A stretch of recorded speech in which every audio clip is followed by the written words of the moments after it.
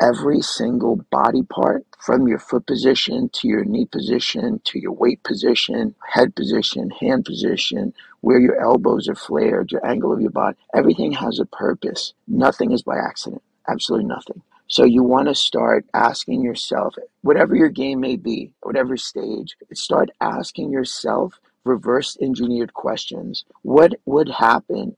Because you want to understand that guy's reactions and movements even more than you understand your physical move. So you'll deep dive even deeper into the game. It'll actually help your gi game. I see it right now with so many guys that are older right now that I'm convincing, hey, come on over here. And now they're going back to gi and they're just mauling people because they almost feel like they're cheating. You mean I can grab fabric? This is incredible. This is so much easier.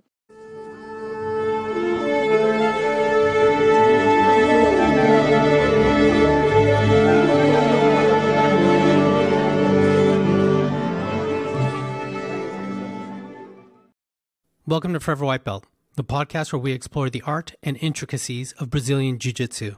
I'm your host, Adolfo Ferranda, and today we have a special guest joining us on the show. He is none other than 5th degree John Danaher black belt, Mike Jaramillo. Mike holds a special place in the world of Jiu-Jitsu as he is John Danaher's first black belt. As the advanced no-gi coach at the renowned Renzo Gracie Academy, also known as the Blue Basement in New York City, Mike has dedicated his life to the pursuit of excellence on the mats. With a journey that began in 1999, Mike has accumulated a wealth of experience and knowledge in the realm of jiu-jitsu. In 2005, he became the first student to receive a black belt from the legendary John Danaher. Mike's passion for sharing his expertise led him to establish the Happy Pill Project, a jiu-jitsu instructional brand that offers high-level instruction infused with passion, attention to detail, and a personal touch, all for free on YouTube. Mike's accomplishments speak volumes about his skill and dedication. His coaching prowess is honed through his role as the advanced no-gi coach at the Renzo Gracie Academy. As an accomplished competitor, he has earned the title of no-gi world champion, gi European champion, Pan Am silver medalist, and more. When he's not on the mats, Mike can often be found teaching his highly sought-after classes. So if you're in New York City, make sure to drop by Renzo Gracie Academy to catch his no-gi classes. And with that, I give you Mike Jaramillo. Welcome to the show. Thank you very much for having me. So what a tremendous honor to have you on the show. You are John Danaher's first black belt, correct? I am. Actually, I met Johnny in 1998. He was a purple belt. He wasn't teaching. The people that were teaching at the time were Sean Williams, who's in Tennessee now and announces, Nick and Matt Serra. And Johnny would sit on the side. I was a white belt. He was a purple belt. He had just gotten his purple. And I was there about a month. And he said, hey, kid, come over here. I want to tell you something. And he showed me something. Next day, I went through the academy. I submitted everybody what he showed me. And that was the beginning of our friendship and my relationship with him. And he's my teacher. And in 2005, he gave me my black belt. No one knew what his name was at the time. I just was incredibly loyal to him and taught me the game and such a deep understanding of it. He's amazing. I just feel like he's the Einstein of BJJ. If anybody knows Johnny, most people don't, but just a small example of who he is. He's read the Quran, he's read the Bible, he's read the Torah multiple times. He can quote passages, knows it inside and out, all three, but he's an atheist. How ironic, right? And read his favorite book over 200 times, a Greek mythology book. Book is about 900 pages, over 200 times. I'll give you another little tidbit. Probably about 2001 or 2, Johnny had started really teaching me the game. And back then, there were no DVDs. I know it's hard for young people to believe that YouTube didn't exist and social media did not exist. And there were things called VHS tapes. Funny thing, I have a daughter. And not too long ago, we were walking out of the house and there was a VHS tape on the floor and the film had been pulled out. And she looked down and she said, what is that? I said, it's a VHS tape.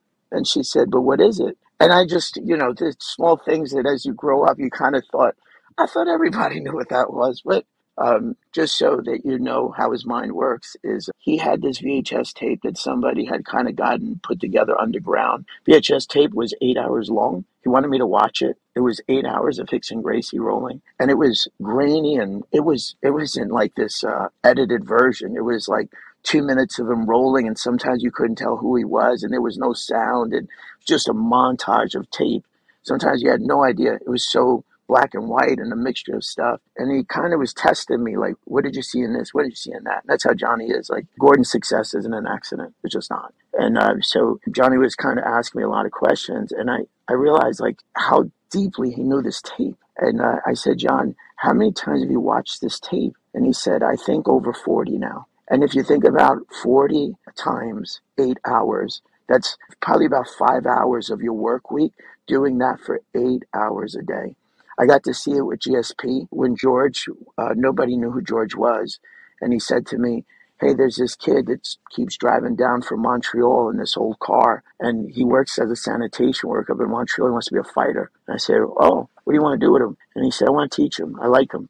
And I said, oh, okay. And he said, meet me tomorrow. We're going to start teaching him. And I'll tell you, George, why George is a champion also, but probably about, I forget what year this was. This was even before he fought Jason Mayhem Miller. Even before he fought him, like no one knew who George was. And Johnny started teaching him. And the reason I bring it up is that Johnny would watch hours and hours and hours and hours and hours and know every tendency so deeply.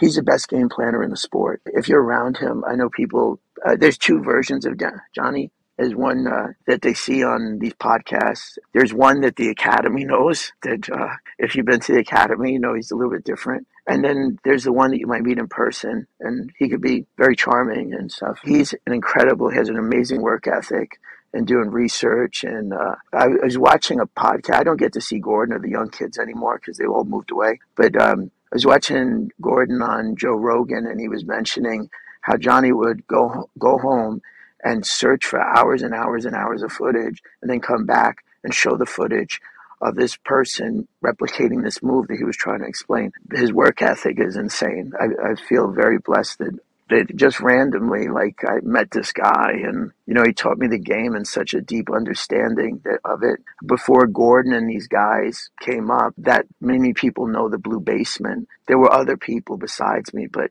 you came into the Blue Basement, we were Johnny's crew. Like, guys didn't compete. They just loved to roll. They had a passion for it. And that's how that built up. Like, it just started to build. And then Eddie Cummings came, and then Gary came, and then Gary brought this young kid, and that was Gordon. And then Gordon brought Nicky, and just started to grow. And thankfully, Johnny has been credited for so many things now because he's devoted his life to it. So help me understand then, were you at the Blue Basement? We should preface, this is Renzo Gracie Academy in New York, prior to even Danaher arriving, or were you there as a gi student also under Renzo? Or how did that work when you fell under John's tutelage? Johnny wasn't a teacher. He was a student also. So you guys were peers for a while then? I never considered him a peer. I considered him a mentor, but he was a fellow student. And then shortly after is when everybody left. But at one point, Ricardo was the teacher, Ricardo Maida. And Ricardo left, and then Matt and Rodrigo Gracie wanted to do their own school in Long Island. So they stopped coming less. And then Nick Serra went out there also. And that's when some of the next crew came up, which was Sean Williams and John Danaher. They became teachers. An insanely deep bench. It's just insane. Yeah, what Renzo's has produced. If I could say something it's an homage to Master Renzo, because people don't understand like what he's meant to the sport. You know, BJJ, and I don't want to mess this story up, but most people don't know that BJJ is named BJJ because of him. Because when he first came to New York, Greg Kukuk was here, and he brought Renzo, and Renzo was a brown belt. Who's the guy in California? Is it Horion, the one that started the UFC? Yes. They were going to sue them because they wanted to use the Gracie name. So when he first came to New York, even though it was Renzo's last name, he wanted to use the Gracie name, and they were going to sue them. It was going to be called Gracie Jiu-Jitsu. And then that's how they decided, well, we can't use the name. I guess they, whatever, for whatever legal reasons at that time. That's how that became called BJJ, Brazilian Jiu-Jitsu. Crazy story. Your background's really interesting because you played the gi for quite some time, and now you are the head no-gi instructor at Renzo's. Is that correct? Correct. Yeah. I played at Renzo's because I started in 1998. Everybody did the gi. It was no-gi really wasn't a thing, like zero, just wasn't a thing. No-gi was for one time a week, and that was on Fridays. So about for the first 5 years, maybe less, maybe about the first 3.5 years, I never took the gi top off, and no one did. Just on Friday afternoon, there were a few pioneers. They were coming up. trying to fight, because UFC really was nothing like that. None of that stuff existed back then. It was just in its pioneer stages. Even though it started in '93, it was like wasn't like what it is now. And Henzo was fighting in Pride with Hickson, and we used to do the no-gi class one time, sometimes 2 times a week. That was it. But my knowledge of no-gi is really, really deep. Like I came up under Johnny. How the no-gi started at Henzo's, because it's produced so many champions. Like, I mean, at one time, like you went in there on Monday afternoon, you had Frankie Edgar, Eddie Alvarez, Gordon. I mean, it just was the cream of the crop of the sport. And I'm just naming a few. Like you walked in there, it was just cream of the crop. With the Nogi, how that started at Henzo's was, it's funny because you mentioned Carl Provick earlier. So this room, if you want some history on how this all occurred, there was a gentleman that couldn't make the morning class. We used to have this afternoon class every day, and that guy couldn't make it.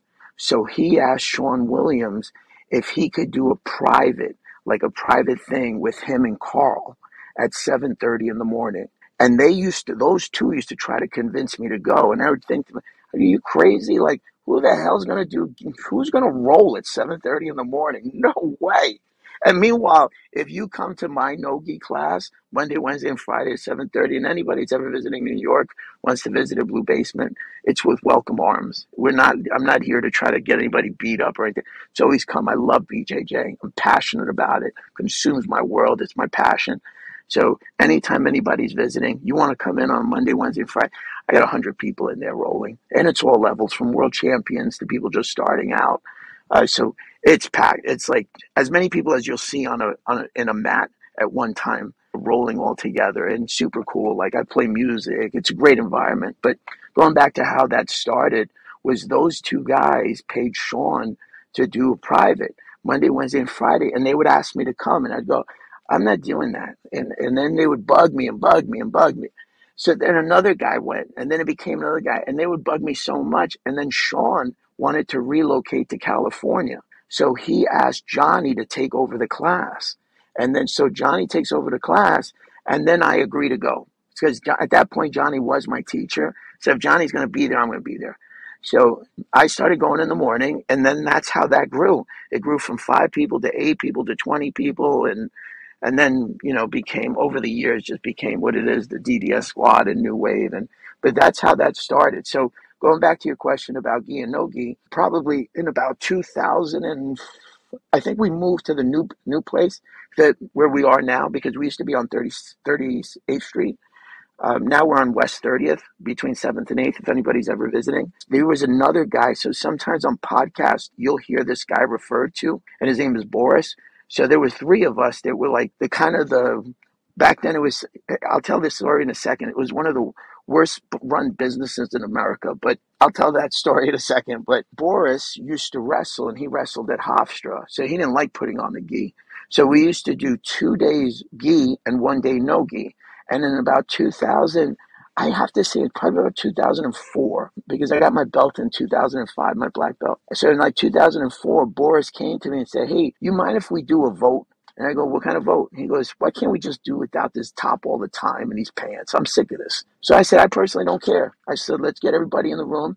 We'll raise hands. And that's how the no-gi class started. We raised our hands. We were like, let's take this stuff off. Let's just roll. So in 2004, my primary focus became no-gi. And then that's how I came up, helping Jaramillo George. And we used to fly to Montreal. And Johnny, was his coach. And this is even, people don't, like Faraz Zahabi wasn't in the picture. Like there were other people in the picture. Faraz came up later, after. And there was some issues when Matt fought him for the championship and stuff. So there was some drama that went on that had to get worked out. But that's how that started. And the reason I said earlier about it being the worst run business in America was that because you came into the morning class back then, I don't allow this now, but back then, if you came into the morning class, we knew who was new. I mean, this was in the pioneer stages. There weren't schools all over America in every single state, every single country. Like, it wasn't like that.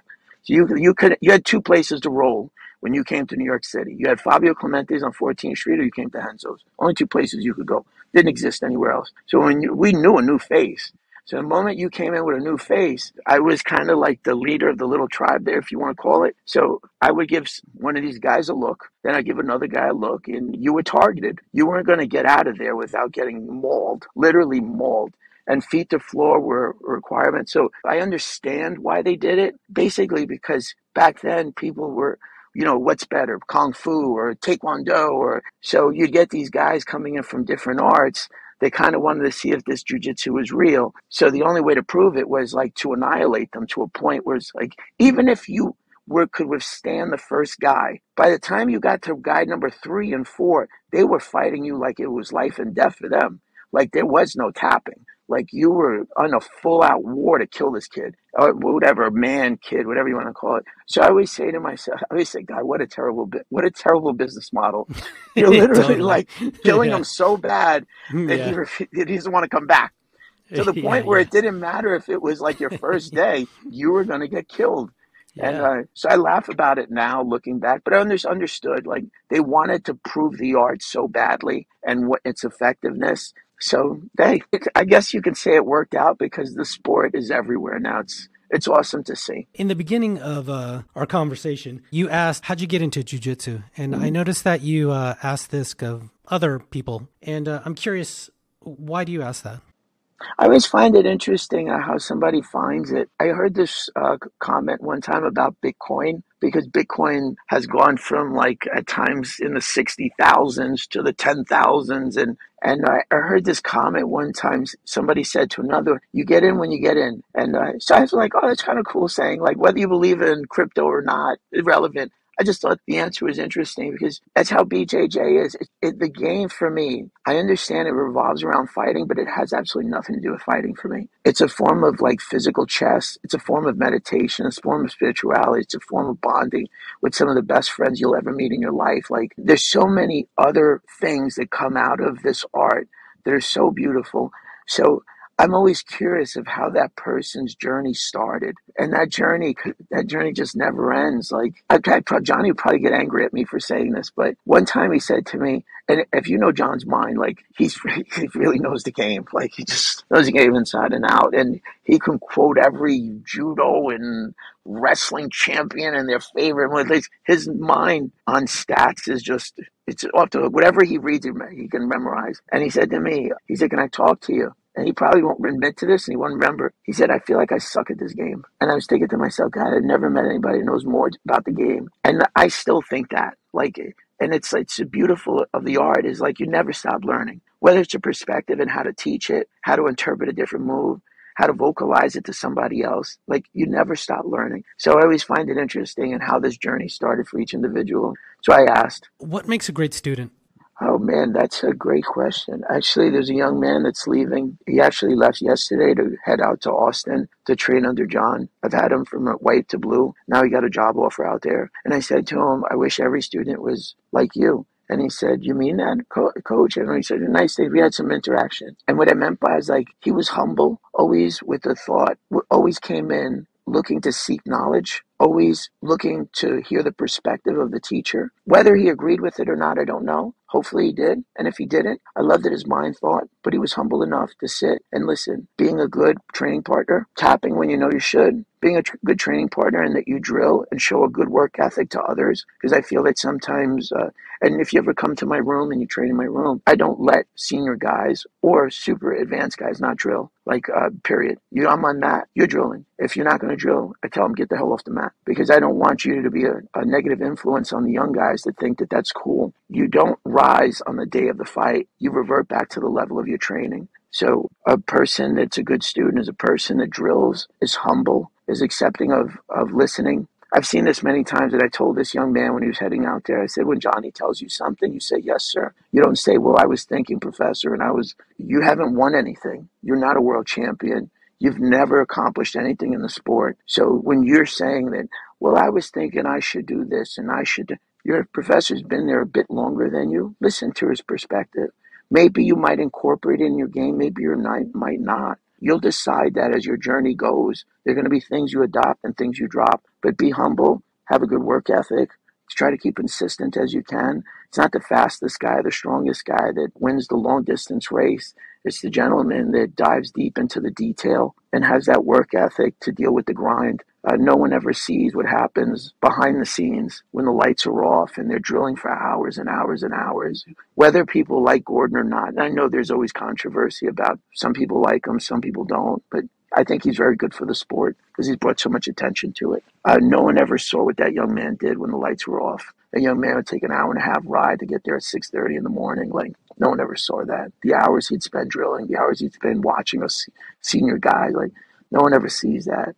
His success is not an accident. So whether you like the other stuff he does or not, and I have friends on both sides of it. They go, oh, he's a jerk, and some go like, oh man, he's the best. And whether it doesn't matter. What I tell you is behind the scenes with that young man, his work ethic is just unparalleled. I used to coach UFC a lot, MMA guys, the ones that succeeded at the highest level. I would spend so much time with them. No one understood their work ethic. So for a young student coming up, I recommend that you deal with the grind. Unfortunately, it is a grind, but it's reflective of life. It's like life. Henzo one time on a 60-minute podcast, he said that the best thing a man could have in his soul is the will to fight. That's true. It's that will to like deal with the grind and push through. And I think that's one of the attributes that over years and years that wrestlers and BJJ players develop on this journey to get to black. Conversely, what makes a great instructor? Oh man, there's two different ones. There's one that's this positive energy and positive influence for young people that has patience to teach what they know. And then there's the other one. There's the one that's so understanding of the game that nothing is by accident. That's how I was taught the game, is that every detail matters, where each hand is, where your head placement, how your head is tilted, where your knee line is, how your body weight's distributed. There's nothing by accident. Johnny has faults, but he also has really great positives. I think Henzo, when he was into teaching, he doesn't really teach at all anymore. When he was into teaching, you asked me this question earlier about so much came out of that. There's that saying that the apple doesn't fall far from the tree. It really doesn't. He was everything. If you get to meet Henzo, he's this warm, charming person, never forgets your name, gives you a big hug. Like, just this really great, charismatic guy. But he was also so passionate about teaching every detail to these young guys coming up. Matt Serra, Ricardo Almeida, John Danaher, Sean Williams. He was really insane. So when I say great instructor, I think there's many. I don't know them all. Hopefully they're a mixture of everything, because not everybody's going to absorb BJJ on the same level. Some people might have the athletic ability. Sometimes minds do, whatever way, it's just they just don't absorb it. They just can't remember the moves. They can't sequence them fast enough. It's like, hey, you're not going to teach me certain languages. I'm not good at that. But BJJ, I see the game a little bit different. Hopefully those things are combined in one person, but there's many great ones out there. And I think that the bottom line is if they can give the encouragement to come, get on the mat, be a positive influence, be a good role model, create this environment of positivity. To me, that's where it starts in being a great instructor. And then if you can put technique together, knowing how to motivate each individual, some people might need a little bit of a good push, might call it the whip. Some might need words of encouragement and a pat on the back. That instructor needs to know which one is which. Hopefully you can encompass that in one person. Sometimes you can't. Sometimes, as they're all men and women, we all have shortcomings. So hopefully it starts with the thing I said in the beginning, that there's this positive influence that creates this positive environment that encourages somebody to come and get on the mat, whether they become a champion or not. I mean, so many different factors in that. So it starts with the positivity and the role model and the words of encouragement. And if you haven't seen them on the mat, send them a text. Hey, I haven't seen you. It's easy to fall out of a habit. It's hard to create one. But if a good instructor stays on his students and pushes them, hopefully that's where it starts for me. Just a reminder to please give us a 5-star review on Apple Music and Spotify and become a VIP member for only 99 cents a month. Get ad-free episodes at anchor.fm/foreverwhitebelt/subscribe. And check us out on Instagram at Forever White Belt Show. Go buy your Forever White Belt swag at teespring.com/forever-white-belt. Check us out on YouTube now at Forever White Belt. Finally, if you ever get to beautiful Northern California, please come roll with us at North Bay Jiu-Jitsu in Marin County, just north of San Francisco. They're amazing instructors and everyone there are great people. Mention the podcast and get 2 weeks free. How did you evolve to get to the point you are when we hear things about like Matrix Mike and Killer Mike, and when you were talking about the early days of Henzo's where you guys would just, everyone was just mauling each other, to this person here that's saying, you need to be emotionally intelligent and to fluctuate your observations of students, basically your evolution as a teacher? It started with the technical aspect for me because I was fortunate enough to have John. There's many things that I teach that he never taught me, that I either saw somewhere or I developed on my own through years of just being on the mat. That happens for every instructor, every individual. So that's where it started for me. And then the evolution came for many different things. I was fortunate enough to have some really great role models in my life that called me out when I did things that were short of being a good human being. So if I had to give credit to people, it would be that I was fortunate enough to have high level instruction, fortunate to have an environment where this was cultivated, and then tie into that I just had some really, really awesome individuals in my life. They were older mentors, and I had many. And then as anybody in life, you have tragedies and hardships that occur. I was fortunate enough to take those and use them as tools to improve as a person, and I don't regret any of them. Anything that's ever happened that's maybe viewed as a negative, I don't view it as a negative. I view it as this amazing learning lesson that's brought me to the stage right now where I feel so fortunate in everything I have. Like anybody asks me like, how you doing? I go, dude, I'm freaking amazing. I feel great. Like shout out to something though that I just got stem cells in Colombia. If anybody wants to contact me, I just did a double dose of the stem cells IV, and I did my shoulder. I've been doing BJJ 25 years. I have an ache and pain at every single disc, knee, elbow. It's just part of the game, especially coming up. I told that story. It's like no one knew who John Danaher was, and people used to say, hey, you should go to Henzo's classes. Maybe you get your black belt. And I was like, no, I'm going to get my black belt from John Danaher. No one knew who he was, and we were like, who's that? And I go, man, I'm going to kick your ass when I'm done. Because I wanted to spread Johnny's name. It's funny how it turned out. But I just had amazing, amazing role models. And then a bunch of hardships and tough things that, like, thankfully, I told this story before about the grind of BJJ and teaches us perseverance and never giving up. And it's such truth. Somebody's always trying to pass your guard. You try to fight to recover. Somebody takes you down. You try to fight to get back up. And it starts to get ingrained in you. I always recommend that if somebody has a child, try your best. Don't push them to do it. Don't force them. Hopefully they come to it. But it's a great way to just build this character within them. So that's how the evolution happened. And then when Johnny left, they asked me if I would take over. And I did. I said, man, I was kind of on the fence about it. But I absolutely love it. I love being able to give back to these young men. I have a bunch of them. They're about 2 years in right now. If you come to the morning class or any of those classes where they're there, they're mauling guys that are like 15, 17, 18-year in black belts. Like they just live on the mats. I don't know which ones will want to compete long term, but they're just young kids. They literally live on the mats, training all the time. They're the next versions of what we were. But that's where I just love giving back to people. For those with the not the best ankles and the knees and that are getting stem cell shots and etc., how can we play no-gi effectively? What is your suggestion for the middle-aged grappler? For the middle-aged grappler, and also for the gentleman that maybe isn't the middle-aged grappler. For years, I was always told that gi was more technical than no-gi. And I didn't really have an opinion on it. I just assumed they're right. But as the game has evolved, the no-gi game is just way more technical because every micro wedge, every position of a limb, an angle of a body part, because you have no physical grip, you're basically trying to grab this wet fish. So you have to be so detailed with everything and how you grip things, how your perspective is on angles. And so if I could make a suggestion, is that you can get away with a lot of stuff with a gi, a lot. I mean, you have this fabric to grab and all these things that you could do with a belt and a lapel, and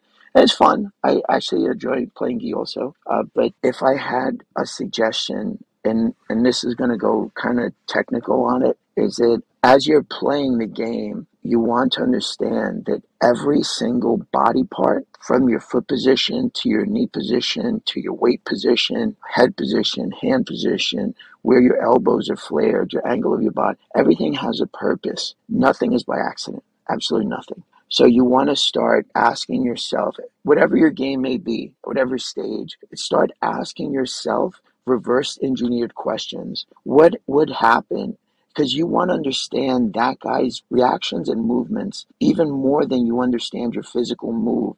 So you'll deep dive even deeper into the game. It'll actually help your gi game. I see it right now with so many guys that are older right now that I'm convincing, hey, come on over here. And now they're going back to gi and they're just mauling people because they almost feel like they're cheating. You mean I can grab fabric? This is incredible. This is so much easier. So I recommend that if you're thinking about it and you've been doing the game for a bit, that even what you said about ankles and knees and heels and stuff, always first thing first is always tap the moment you feel any type of danger. Don't work out. Don't try to fight out of it.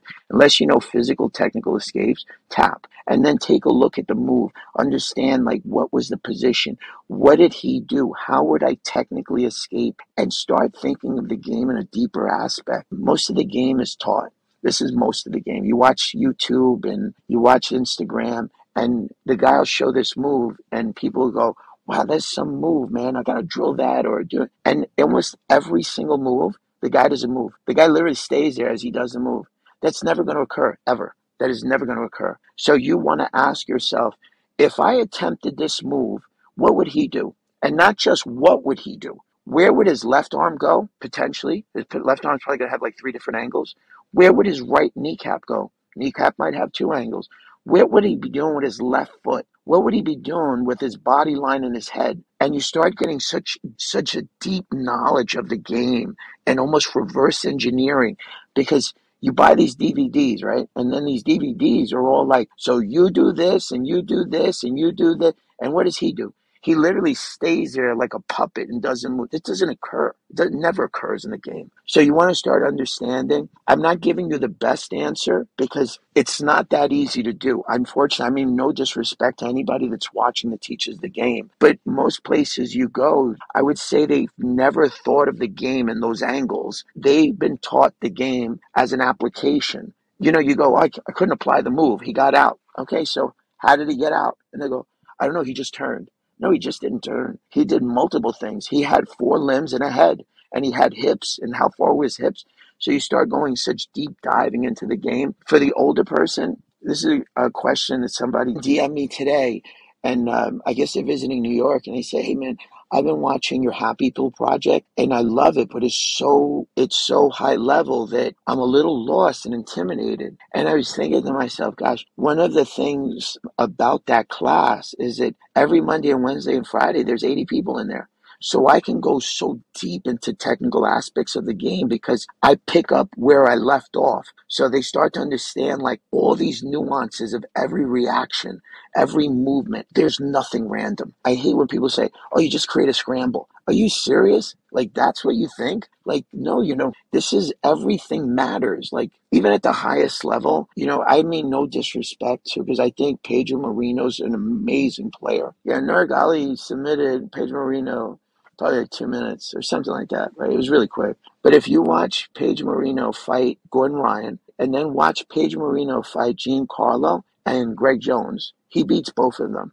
And then once you watch those two, then watch Gordon fight Pedro Marino. Watch those 3 fights. Gordon wrote down what he was going to do to him. He was going to smother him, which kind of is what he did to the Hillbilly Hammer, smother him. It's not really a submission, almost like semi kind of embarrassment. You're not supposed to tap on pressure, but he was trying to. At about 26 minutes, a 30-minute match, he obviously was not going to tap from smother, right? He wasn't going to tap from simple pressure. Johnny said to him, hey, Gordon, you only got 4 minutes. You got to submit him now. He said, okay, I'll submit him now. And that's how it was. It was within 1 minute he finished him. And we're getting off the topic for a second, but reason I bring that up is that it's not by accident. It's like Gordon understands the game. He's not only a great competitor, but he also is an amazing instructor and has an amazing, like Johnny, I have to say, Johnny spent more time with him than me because he literally has taught that young man every reactionary sequence from offensive and defensive, that the read and reactions, Gordon's not an uber athlete at all. Like, I think Nicky Rodriguez, if he didn't pick up BJJ and maybe somebody else gave him some different direction when he was younger, I think he'd probably be playing tight end in the NFL. Like usually guys like that are 6'4" that move like that are like they're not. They're either playing in the NFL or some professional league. They don't take up BJJ. Gordon would have not made it. Like Gordon probably would have played Division III football, but his understanding and reactions are so deep that he reads and reacts better than anybody. So he has a shortcut. I'm going to go back to where your question was. How would a guy like start getting into no gi and want to play it at a high level? Because it'll also help your gi game. Is start to ask yourself those questions. Start to ask, like when you're deep diving and you're drilling with a friend, like start asking, like just don't apply the move. You can watch TikTok, Instagram, YouTube. That's you Google guillotines, arm bars. You probably, if I said I need you to get me 1,000 videos on arm bars today, you'd probably come back with 1,000 videos by the end of the day, and all different variations, and probably 950 of them would suck, and about the other 50 that would be really high caliber. You have to understand the reactions of the other person, because the person will just drill the move. But within the move, there's escapes. And there's probably 6 or 7 escapes. And there's probably about 6 Kazushis where he off balances you. And you have to know the sequences and how to follow, because you're only going to take what your partner gives you. And then you're going to follow him off of that. So that's how I would recommend somebody getting into it, is if you really want to get into it and you love the sport. Because if a person's been playing the game and they've gotten to purple belt and they want to start getting into the no-gi game, like really deep dive into it. It's the beauty of the art. That's why I say it's has nothing to do with fighting, but it revolves around fighting. It's getting so deep mentally into the game where you're like, man, this is like this fascinating hobby of these moving chess pieces that I have to read and react within quarter seconds, depending on if a tilt. The game changes within 4 inches. Within 3 to 4 inches, the game is totally different. So sometimes people say, Professor, I couldn't do the move. And then they'll show me where the position was on the hip. And I go, that's not the move anymore. And they'll go, what do you mean? You should show the move. I go, no, no. The move left already. That they move 4 inches. For just 4 inches. 3 to 4, it's the game's totally different. So I'd recommend going deep diving into the game in a backwards level. I mentioned this thing about the DM, and I got off track for a second. Somebody mentioned about visiting and said, hey, this is like too advanced for me. Henzo's is opening a second place up, and they asked me if I would help build a program up. And so I said, yeah, I think I will. I said, let me get back to you. One of the things I've been fortunate of is I've been a businessman outside of BJJ. So a lot of the stuff that I do with this thing called the Happy Pill, and we'll get into it, is I can give away all this knowledge for free, and I don't need to generate income from DVDs or any of that stuff. It's just to help people. So what I'd like to do is create this no-gi program where it starts in its infant stages and understanding all of the basics and technical aspects of things you want to accomplish offensively and defensively. So it just got put in my head today, because I've gotten a bunch of those DMs where like, man, it's really hard for me to understand because I'm not at that level yet to look at the game in a different perspective. So I tell people just hang in there, because I'm starting to hear that more and more. And I'd love for more and more guys getting up in age, or just, this is you said this as we started. You said, man, in the beginning it was hard for me to go, wasn't sure, like kind of nervous about it. And that's how it is with gi. Is like you get into this academy and you finally had the courage to get in the room. And now, okay, you're in your white belt room, you start to develop friends, like you get in these good group of guys, you guys enjoy trailing, you enjoy seeing each other. And then there's that next thing, you're like, man, all the young, terrifying bucks are in the room over there with no tops and bottoms. I don't know if I don't want to go in there. I'm a little bit nervous. And I want to eliminate that. I want to simplify the game so that a person can go in there and understand, like, you don't have to get leg locked. You get leg locked because of your foot positions are off, your knee lines are off. You gave him that. You didn't take it from you, because you've been taught the game in this unrealistic manner, wearing this gi top and bottoms, and your legs are dangling all over the place. So when you go into the no gi, he didn't take it from you. You just fundamentally were off. And if your fundamentals were off because of the leg lock, you were fundamentally off in other positions. The game doesn't lie. It marries from front and back beautifully. So it's exactly the same. It's balanced. It's almost like a Libra scale. It's beautifully balanced. If you're off on one side, you're off on the other. So you're taught this game that you can get away with grabbing some fabric. You can get away with doing some things where you hold somebody by a belt buckle or whatever it may be, like a pant leg. And now your leg lock positions are off, but they don't take your leg, right? Because in IBJJ settings, reverse heel hooks are illegal. Heel hooks are illegal, and which is the dumbest thing in the world. And people will say to me, what do you mean? The person can't escape because he's got a gi bottom on. Okay, but then the argument becomes, so why do we wear these tops and bottoms? And then the first response is because in the street, people wear jeans and they wear jackets. Okay, so the time that they decide to tear your knee apart in some manner, or you're going to take off your pants and tell them time out for a second, you're not. It's almost like the whole thing with the reaping. It's the dumbest thing in the world. Like, you're not allowed to reap, right? Okay, so I'm not allowed to reap. So you know what would happen if I couldn't reap? If somebody was on top of me, if I don't get to reap and make him look the other way, he would rain down the biggest right hand to my face, and everything that I thought about me grabbing a pant leg, a belt, a jacket, literally, the moment his fist hit my nose, my eyes would balloon up. I would let go of everything, and now his second face is in my face again, and probably I'm dead because my head would hit the concrete and I'd be knocked out. So I would love the game to change a bit. I'm not recommending that all of a sudden they add heel hooks because people's knees would get torn apart with the gi, but it all goes back to like really understanding this game and like every aspect of it. The thing I said earlier about your knee positions will be off. No one takes legs. Like if the thing is that, I'm a little bit scared about legs and stuff. Yeah, no, but all of your positions are off on your knee. No one takes legs. Like they take legs because you left them dangling, that you left them in positions that are just so unrealistic. So I'm getting off track because I'm marrying a bunch of things up at one time, but I would like to show that stuff in the future to help people that potentially I don't see in the city and they don't come to Penzos, that maybe I can open up some eyes. And it's a beautiful community. Years ago it was like your school was against my school. I don't look at that like that. I look at it as like, man, you play BJJ, good for you. You're enriching your life. You're probably in some manner helping your mental outlook. You're probably a better dad from it. You're a better role model. You're a better husband. It improves the quality of life in so many manners, the game.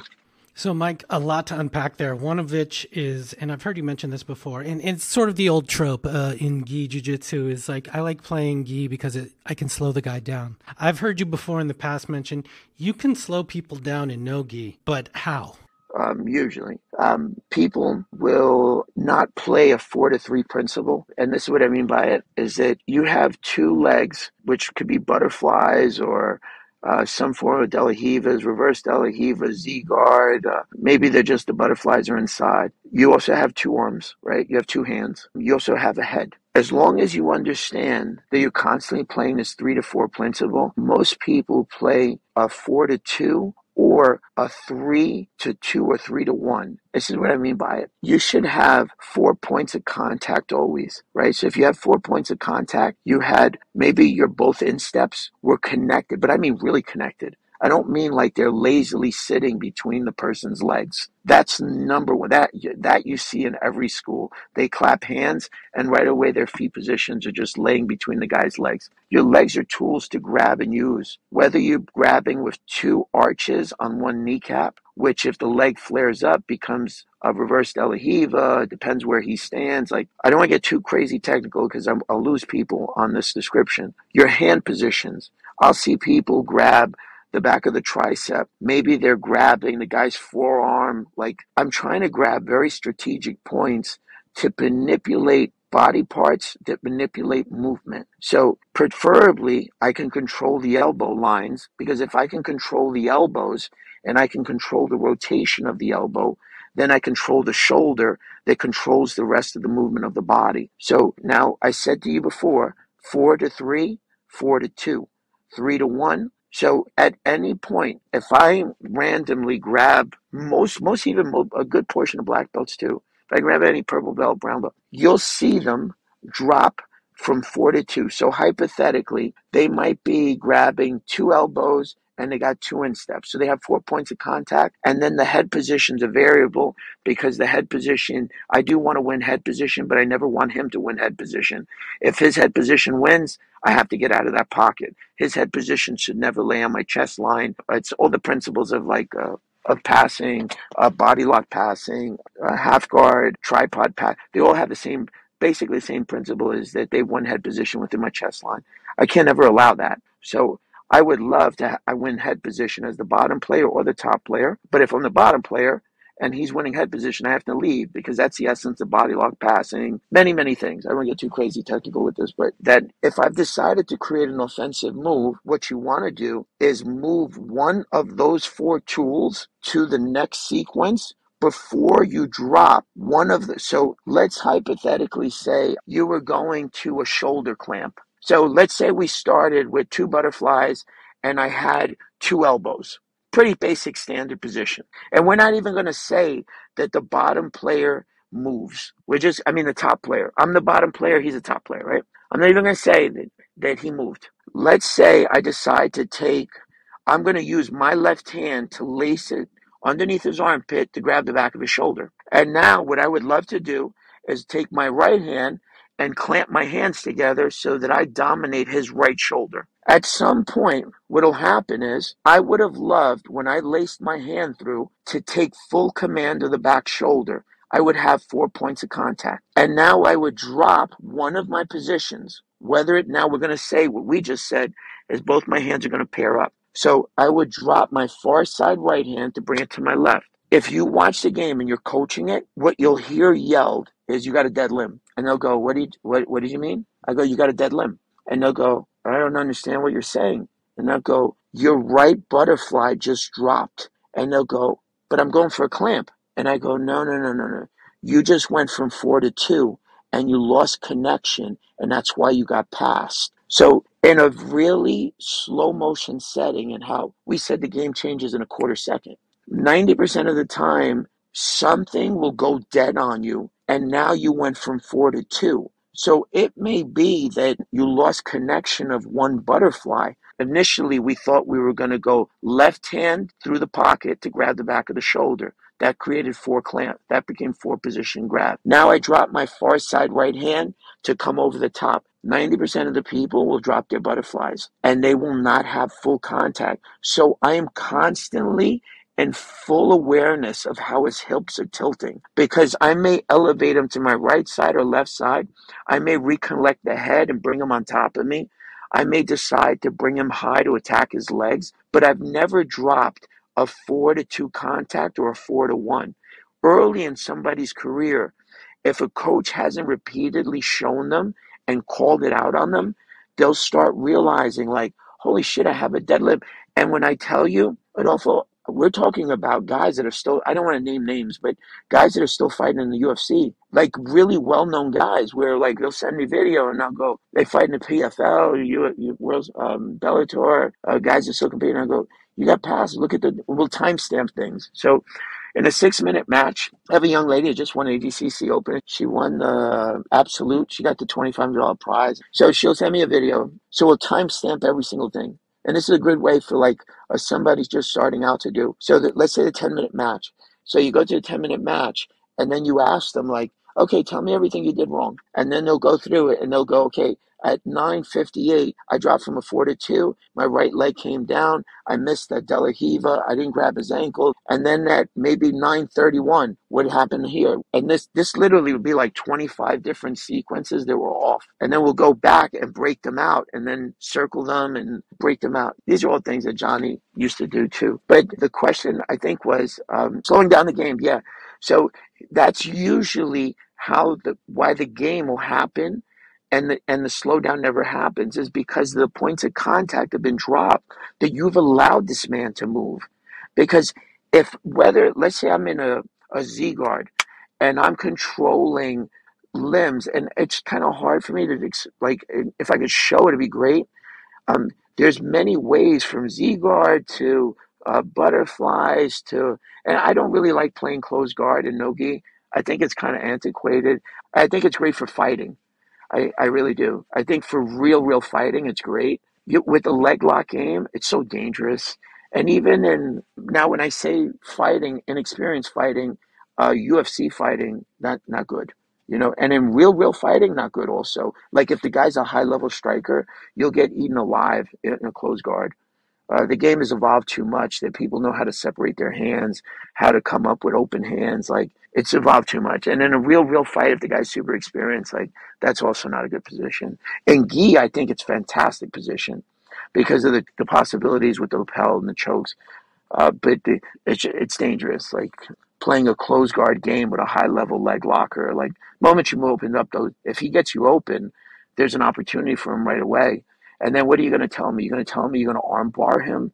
I mean, the game's evolved past that point. Like unless the guy falls asleep and he can't follow your hip lines, like that's not real. And, people always laugh at me when I say, "Oh, that's not real." That's like 2005. Like, yeah, the game's evolved a bit. So you bring up closed guard. One of these things, I've spoke before with a few other practitioners, and they talk about things. They call it dogma, right? This dogma that used to work probably in the gi that doesn't work so great in no gi. And I'm curious, besides closed guard, are there other things? I've heard people mention things like a reverse De La Hiva, not so great in no gi, deep half, also very dangerous no gi. Your thoughts on any other sort of dogma? I think reverse De La Hiva for no-gi is great. Now, when we say reverse De La Hiva, there's three different ways to look at this. There's sport BJJ, right? There's Sport. sport. I think it's great for sport. And for many reasons is like, depending on whether he's sitting or standing. If he's sitting, hypothetically, let's say you have a double grip on one ankle with both of your insteps. Okay, so he's sitting in front of you and you've taken both of your feet and attached them to one of his kneecaps, which if he picks that leg up, that becomes a reverse De La Hiva. So technically, if he picks that leg up and it goes to a reverse De La Hiva, the only way that leg can go aerial is if he puts all his balancing on the far side kneecap. So the weight distribution goes to the other kneecap. So the De La Hiva becomes an ankle pick that turns into you either reaping or butterflying back in, Marcelo in one of those ADCCs made that elevator sweep so popular. That was all off a reverse De La Hiva and then ankle grabbing and then rocking him back. But the game's evolved to those leg locks now, so that potentially could happen. It also allows you on that reverse De La Hiva, it picks up that leg for you to do a couple of other reversals off of that grip. That De La Hiva also, potentially, because if he brings the leg up, the weight distribution goes to the other side. But the timing has to be correct, and your hand positions on the grabs of the upper body have to be correct. So there's a combination of things that are happening. Also, the reverse De La Hiva, I think, is underutilized in standing, when the person's standing in front of you, because I think the best player to ever play the game was Rafa Mendes. The level of sequencing was so deep and then you get to see it with that young man Kolobati. I'm a huge fan of his. I think he's spectacular, young man. There's a bright future to come in front of him. It's so dependent on lateral movement that you're running into a problem, and that you're basically sitting on your ass or your back, and this young man's moving laterally back and forth, knee cutting, backstepping, like getting two behind one, sprawl passing. All these things. The essence of the game that we talked about for the older gentlemen was slowing down the game against these guys that are more athletic, faster. How can you slow the game down without that reverse De La Hiva? Because I want to get points of contact. So if I'm not throwing that reverse De La Hiva, and when I say reverse De La Hiva, you're not leaving it out in the air. You're literally latching on the reverse De La Hiva to yank him in, to get him on top of you, because the essence of reversing is kazushiing, is putting a man's balance. What's the essence of like a deep, basic BJJ 101 is a deep half guard reversal. That's like basic BJJ 101. What move they teach you from the very beginning is basically you getting underneath, that the balancing of his weight becomes super light, that you can potentially reverse him over. Anything that you decide to do, whether it be arm drags, whether you be to slow down the game, you have to lock up one of the legs. I'm not a fan, because on a De La Hiva, it's not the same with a De La Hiva with no-gi. It's too dangerous. That one, because he can spin and leave me and then go. Then when he turns around, he's going lateral, and he has a larger range of motion from standing, but he's more athletic. I have a shorter radius on my turns, but I'm slower because I'm sitting on my ass. Your question, how can you slow the game down? Going back to the reverse De La Hiva, it's critical. It's critical because you're either going to have one or two things. So slow the game down. Whether you want to call it a Z guard, okay. So the De La Riva technically is looking the other way. It's still the same thing. It's you gripping your foot position behind his kneecap and hamstring. Still the same thing. So you still, no matter what, whether it be a Z guard set, and what is deep half guard? 90% of the time when they teach half guard is you playing some type of Z guard that you got your arm underneath his armpit and then shot underneath. Still technically the essence of where it all started together. It's the same foundational piece. So the reverse De La Riva, I think, is very good for no-gi. I'm not a big fan of the outside one. I am a fan of the false reap. Only thing with the false reap is like it's not realistic for real fighting. If a gentleman's a bit older, don't incorporate that in your game. Like you want the essence of your game to be able to defend yourself in a street fight. You want the essence of your game to be applicable, whether an offensive or defensive set. You're going to get older. You're going to go into a false reap where you're inverting. How much time do you think your spinal cord has? So I only revert this question back because we were talking about masters and older gentlemen getting into no-gi. Don't waste your time doing that. Like, if you want to have some success in false reaping, great. How do you think that's going to go down with somebody above you and you're trying to false reap on concrete? You can only incorporate so many things. Johnny famously told me one time, he said, be careful. And I said, in what way? And he said, when you adopt, you drop. If you ever realize, like anybody, sit and watch somebody roll. And the moment they get tired, they'll do the same thing over and over. And the moment they get even more tired, that little sequence will get tighter and tighter. It's how the mind works for everybody, right? It becomes maybe 9 to 11 moves. And then within those 9 to 11, you could have variations. But as the game gets, like you get more fatigued, your mind gets more narrow in its thinking, you start to dropping things, right? You start playing a 5 to 7 game. Now it gets even more, and then you start doing the same thing over and over and over. It comes the same principle is be careful in what you add, because when you add something, you drop something. I don't care if you tell me that you think that you know it. Yeah, take it out live when you need to go live. It's not going to come out of you. Also, I want to point something out to the people that are at all different stages of their game. And maybe they're the masters purple, or maybe they are brown, or they're just starting their journey. Question the things you adopt, because you want a fluid, beautiful game. If your game, hypothetically, let's say you love deep half guard from one position, or a certain pass that you love to pass on your right side with a sprawl, marry it to something on the left side. It doesn't have to be the same move, but you want to marry things that blend the game really beautifully as this artistic flow. So be careful in the things you adopt and drop, the things that you're considering, the things that maybe you've been taught, that you have this false reap and a far side drag on the other arm, but you false reap on one side. Those things don't marry. So every time that you fail on one side, you have to totally mechanically reset into a different position to attempt the other move. The game should flow beautifully. When it's done right, it's so beautiful to watch, because nothing's forced and everything is a flow pattern off of your person's reactions within 4 inches. Damn, I wish I had another hour with you. But I'd be remiss if I don't bring up the Happy Pill Project. I know that this came up for several reasons. I know a couple of which is that we've had such a fentanyl crisis within the country, probably globally actually, and that we've been losing so many people. And you've released this thing called the Happy Pill Project. Can you expand on that and all this free BJJ? I mean, high level stuff. And I was actually going to ask you, where's your instructionals and all this stuff? Then I stumble on the Happy Pill Project and I'm like, holy hell, here's everything. I was invited to do some seminars, and I had a couple of times when I've been at these seminars, these young men have come up to me and tell me that they were suicidal and they found BJJ. And one young man, the reason he's at a certain university was because his family found this BJJ school that he could be near and he could do BJJ. And it changed his life and his perspective on how he viewed things. And it became his happy pill. And that's what I continuously heard, especially during COVID. So many young people, older people, unsure of where things were going. And over the years, I've seen it over and over where it's transformed people's outlooks on life. And everybody, if you play BJJ, there's times where you just walk in and you're like wondering like, damn, this is like really a tough day. You go roll with your friends and you walk out and you go, what was I really worried about? Was that really that important? And it just gives you a different perspective. And what I found as a BJJ is people's happy pill. for many, these people that I mentioned, and I have a partner. His name is Ethan. Everybody knows Ethan Seamless. He was at a job for 14 years, and I'm a fifth degree black belt. And when I got my fifth degree, a bunch of the guys wanted to take me out to breakfast. And I said to him, I said, "Hey, why don't you come?" And he said, "Man, I would love to." And I said, "I wish you could, but you got to go to work." And he said, "No, no, no, I quit last night." And I said, "What do you mean you quit last night?" And he said, "I quit last night."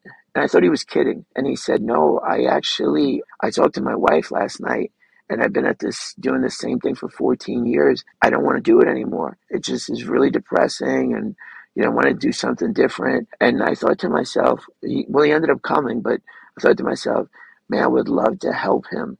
I would love to help him find something that he would be passionate about, that he would love to do. Because he told me, he goes, "I want to do something that I love." He's crazy about BJJ. He actually teaches now the no-gi class up at Middletown Henzo Gracie. But that came together with a couple other people and me wanting to just keep trying to help people find this art, trying to somehow touch more people and bring more people into it. And that's how I create. So it started with just us, like them filming my morning class and us posting it and just free knowledge. Like, I don't want anything for it. Through that, I've done a bunch of other charities. I've been working with WeDefy. This is the first organization, if people don't know what WeDefy is. What they do is they have about 800 people on scholarship. And what they do is if you test 80 and above in the post-traumatic stress disorder, they don't call it that. I think they call it combat stress disorder. I'm messing up with their description of it, but they don't use the term PTSD anymore. So if they score high enough on it, what they do is they try to put a person in a BJJ school that's within 30 minutes of their house. They buy them 2 gis and they pay for 1 year tuition, which is on average $2,500. So I've gotten involved in that and with the happy pill and just giving this knowledge away for free, because you know this, in the beginning, you're the nail. Everybody's beating you up. But as you start having some success, and that could be minimal, that sometimes doesn't mean me submitting somebody. That might mean that every time this guy submitted me, this time he didn't. Or this may be that every time somebody got me in side control, I couldn't get out, but today I did. So I look at it like success is determined in so many different ways. What the Happy Pill tries to do is it's been doing a bunch of fundraisers. And if anybody out there wants to contact me about doing one, we've been paying for our own tuition. We've been trying to raise money for WeDefy, because I think it's just a great organization. 800 people on scholarship. Everybody's a volunteer. They're 3 paid employees. One of them is like this media guy. The other guy's the accountant. Like, everybody's a volunteer. They're all veterans, all trying to make a difference. So if anyone ever wants to do one of the events, try to raise, I always say, hey, let's just go there with the goal of raising $2,500 to get one more guy in a scholarship. I know some of it is a bit advanced, but if you watch the Happy Pill, I try to link everything together. So if you watch one episode and you go right to the next one, it links together where I do a recap on what I showed. I also show every reaction, every detail that they could possibly do. Some of it's a bit advanced. I don't think for probably your audience, but for somebody maybe starting out in white belt or that, is, I said this earlier, that I'm going to try to create something like that for the person just starting out, to give them some cool drills and stuff for them to do on their own. I've been fortunate enough to have some success outside of BJJ financially, that it allows me that I'm just trying to help people. Like, if I can continue doing that, art's so beautiful. It's some of the best people you've ever meet, the bonds you make, the friends you make. Such a great thing. If anybody is watching it that has never done BJJ, I would recommend 1,000,000% to find a good school, a good encouraging environment. One of the questions you asked me earlier was, what makes a great instructor? The great instructor starts with the environment that they create, the positive energy, and then the technique and the teachings, they can all come later. That's number one. Anybody ever visiting in New York that wants to stop by at the main academy, my schedule that I teach there, Saturdays, there's 2 rooms in the basement. They're massive rooms. I actually have to split the room up. Both rooms are packed. And then I have to run back and forth. And I have to get everybody to run back to the same room. And people come from all over on Saturdays. You'll see a guy, you'll see Chesma, you'll see Jared Gore, you'll see Megastar, you'll see that guy Patty Pimble, the guys just starting out. So I always recommend, come. Like, you want to take pictures, walk the academy, please introduce yourself. Like, I just love BJJ, and it doesn't matter what stage you are. That story I said, hey, like Bitcoin, You get in when you get in. You're never too old. Never think that. I have people that have started in their 60s, and a gentleman I think that is close right now, close to 70, and he's loving it. He's on the mat, and success is determined any way you want. It doesn't matter if you don't tap them. Maybe you just defend guard that day. Maybe you just got up and got on the mat, and that's success. Well, how about all these babies getting into it now, Mike? Globally now. The next stage of the game is what you're seeing now is the homeschool child that has been doing BJJ 14, 15. You see it with Colabate, the Rotolo brothers, Mika Gaval. They've been homeschooled, been doing BJJ every day. The Tackett brothers. That's the next stage of competitive athlete. So, Mike, hard left turn here. How'd you learn to tie your belt? That's a great question. So many different people have showed me the different ways to tie it, but I'd have to say Johnny did. Yeah, Johnny. I love the fact that you call John Danaher Johnny. I would be terrified to call him Johnny, or I don't think anyone would. It's funny because if I text him, I'll write, "Hey, Sensei," but I always refer to him the same way. Johnny, can I ask you a question? Johnny, can I ask you a question? He's an amazing instructor, amazing, and super excited for his next day. I know he's trying to create a young female champion. I think he's got one that's like killing the brackets now. Helena Cravar. Yeah, that's right. Yeah, she was on the show. You know, Mike, I noticed that you have one other instructional. It's called Advanced Smash Passing, I believe. There's the only reason they charge for that, and I'll be really honest with it. I didn't want it. Those young men, they're from Penn State. They wrestled at Penn State. And through the Happy Pill, they kept contacting me and trying to get me to do something. I just really tried. I don't really care if I ever see $1 of it. I don't even know I know they're charging for it, but I'm just so impressed that these young men are basically 21, 22 years old, and they're trying to go head to head with, I guess, fanatics BJJ or something. Fanatics. Yeah. Hey, a lot of people are. Good for them, you know? And when you talk to them, I forget they're in it. Gino's one of them. Their company is called Ocean or something like that. Yeah, it's in beta right now. So there are a couple of young kids that just graduated from Penn State. They wrestled on the team. I know how hard it is to start off in the beginning in business, and you're this young guy, you're trying to figure out. So I was just so impressed with them and how they tried to pitch me. And even when I didn't want to do it, they still pitched me some more. So I was just like, whatever works out for them. So if you need Mike, that's the trick, you guys. Just nag him to death. You know what I mean? He'll cave in eventually. Yeah. So Mike, if the listener or viewer wants to get more information about you, where can they do that? I would recommend going on the Happy Pill Project. It's on YouTube. You can also DM me on Mike Jaramillo BJJ on Instagram. I usually will DM them back and give them my cell phone because I do respond to text messages right away. Instagram, I don't go on that often. So sometimes if somebody DM me, don't think I'm ignoring it. I didn't grow up in social media, and I do so many different things that it's not that often that I go on IG and start looking things up. So just hold out. I absolutely will return the message, though. Okay, everyone. We will add all of that in the show notes and all the details for Mike and all his work and everything. And I'm your host, Adolfo Ferranda. Thanks, everyone, for watching and listening another week.